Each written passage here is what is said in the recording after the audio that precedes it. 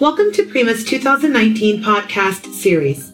My name is Shonda Ragland. I am the Director of Education at Prima.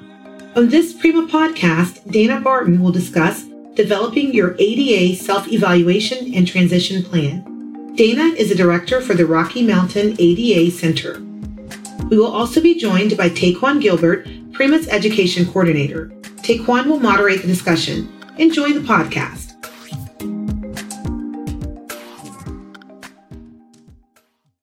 Thank you for joining us today, Dana. What is the Americans with Disabilities Act, and who does it affect? The Americans with Disability Act is a civil rights law that prohibits discrimination against individuals with disabilities in areas of public life. So this could be through employment, with state and local government, in school, with transportation, movie theaters, doctor's offices, etc. And so the law is really here to make sure that people with disabilities have the same rights and opportunities as those without disabilities. It was signed into law by President George H.W. Bush in 1990, and so we've been working for the last 28 years to make sure that the law is implemented correctly throughout all these different areas of public life. What is a self-evaluation and transition plan? The part of the Americans with Disabilities Act outlined that state and local governments needed to have what's called a self-evaluation and transition plan. And so the self-evaluation requires that state and local governments make sure that their services, their programs, and any activities that they might have or fund are accessible to people with disabilities when viewed in their entirety. So what does the whole program look like? And a self-evaluation is really a process of assessing the access by people with disabilities to these public services. It was required to be performed in 1991, where all of the public places were assessed. So this was fire stations, police stations, schools, courts, parks, polling places. It would even include sidewalks.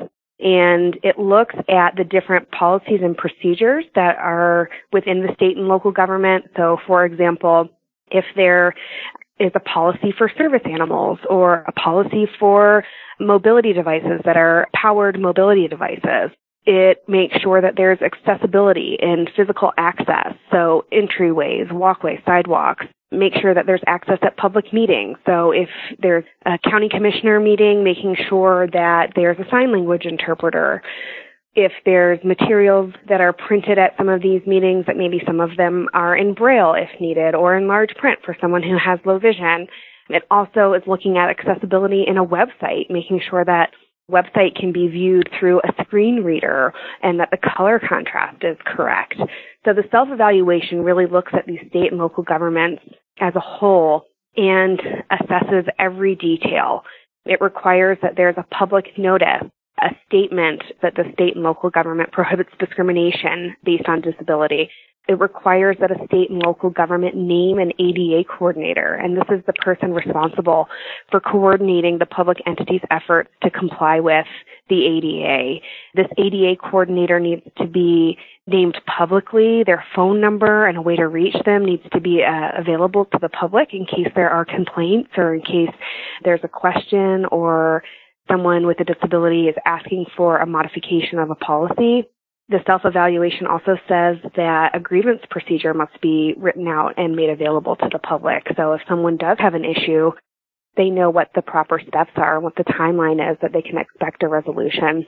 And then the transition plan, after you've assessed everything within the state and local government, the transition plan is going to help prioritize what needs to be maybe be updated or fixed. So if you've determined that an entryway to a building needs to be fixed or a public restroom is not accessible or the website needs updating, you would put together a plan for how you're going to fix that, the timeline in which it will be fixed, who's responsible, etc. So that's a really high-level overview. Probably doesn't seem like all that high-level, but that's a high-level overview of a self-evaluation and transition plan.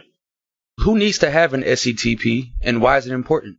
Well, the SETP is required for all state and local governments that have more than 50 employees. And so that's not just in one department, that's the entire government. So even small local governments and municipalities are required to have this SETP. It's important for a couple of reasons. First of all, it was supposed to be done in the 90s.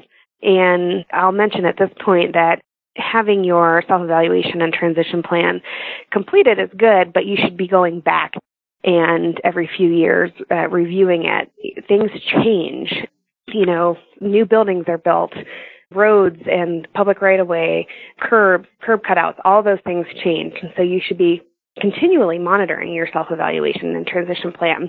It is the law. And what we're seeing is that some state and local governments are seeing lawsuits through the Department of Justice. And if you receive a lawsuit through the Department of Justice, you're going to be required to make those fixes. It's a lot better to be able to say to the Department of Justice, we know we have some areas for improvement and here's what our plan is. But we're seeing major settlement agreements where, up to $10 million is being required of a government to fix some of these problems through the Department of Justice. So it's really important because you want to make sure that you're maximizing your taxpayer dollars and your budgets within your state and local governments.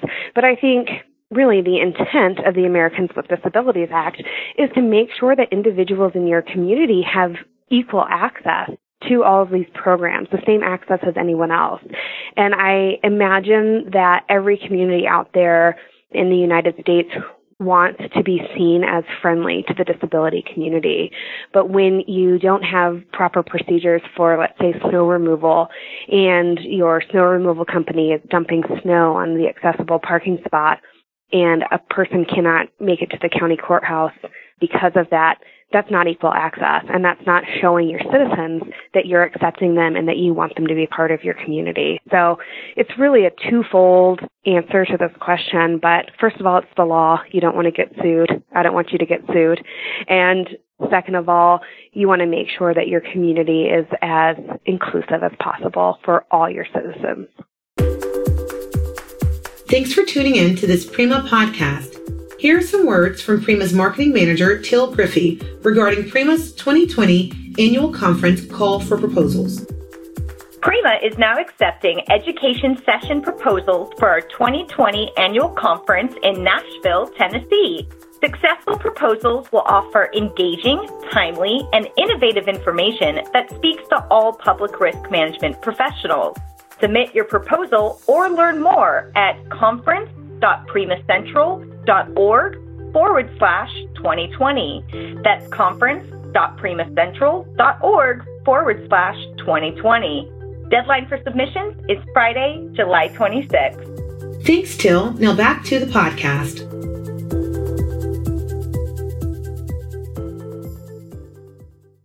What are the administrative requirements of the SETP?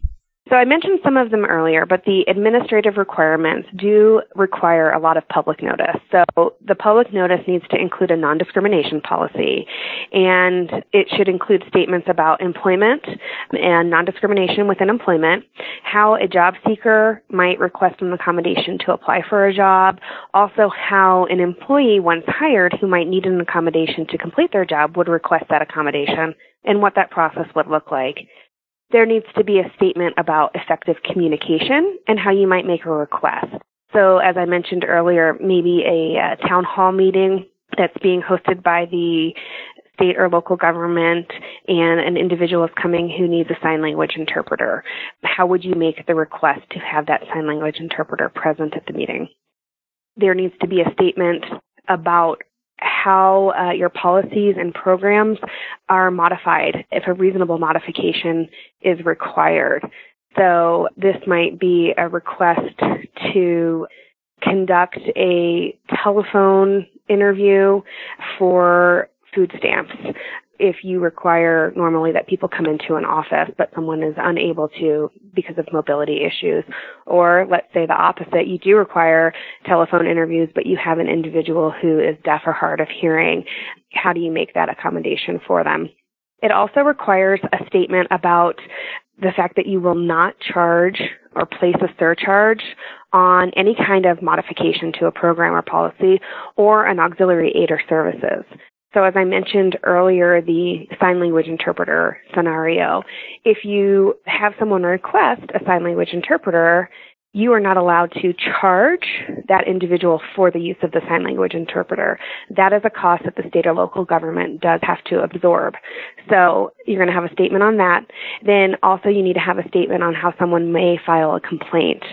Again, part of the administrative requirements are that any public entity that employs 50 or more persons has to designate one employee to coordinate its efforts to comply with and carry out responsibilities of the Americans with Disabilities Act. This is your ADA coordinator. This person is going to investigate any complaint and is going to be the liaison between the state and local government and any individuals making requests.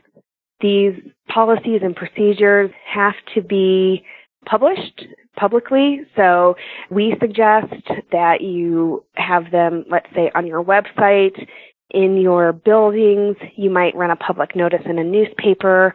You just want to make sure that everyone in your community has equal access to understanding what the policies and procedures are for your state or local government and around the Americans with Disabilities Act. What are some funding sources for the completion of the transition plan? We get asked a lot about funding because once you complete the self-evaluation and transition plan, you will have a list of things that need to be fixed, and that costs money. And so, you're going to have to dig into your budget and make a plan for that. But we're asked often, are there other ways to receive funding? So there are some federal and state funding opportunities. So depending on what needs to be updated, you should definitely check with the National Highway System, the Surface Transportation Program, the Highway Safety Improvement Program, Recreational Trails Program, Transit Enhancements. There's a Highway Bridge Replacement and Rehabilitation Program. There's a program called Safe Routes to School. There's a program for scenic byways and federal lands and highways. So those are some of the state and federal funding. Of course, you can always search and look for community development block grants. I know that those are very popular for alternative funding sources. Locally, you're going to want to look at your general fund, your sales tax and bond issues, and what those allocations look like to different departments. You'll look at your maintenance fund. If you have the opportunity for a special taxing district for transportation, you might look at your transportation user fee and what that looks like. And you might look at a tax increment financing district or a TIF. So those are just a few of the ways that you can look for and search for funding. It's never an easy task, but once you kind of put all of those different entities together, we believe that you should be able to find that funding. And of course, if you can't find the funding when you're looking through your general fund and reallocating dollars, you might want to look at private funding. So there might be local or national foundations, endowments, private development, or individuals who are interested in funding projects that remove ADA barriers. And so some of these private funds may help to improve parks or facilities and get them up to par with the current ADA requirements. We have reached the end of our podcast. Thanks to our speaker and all of our listeners. Please visit the Prima website to hear other Prima podcasts, join upcoming Prima webinars, read Prima blogs, and learn about other Prima educational resources. Be sure to check us out on Facebook, LinkedIn, Twitter, and our very own Prima Talk. Have an amazing day.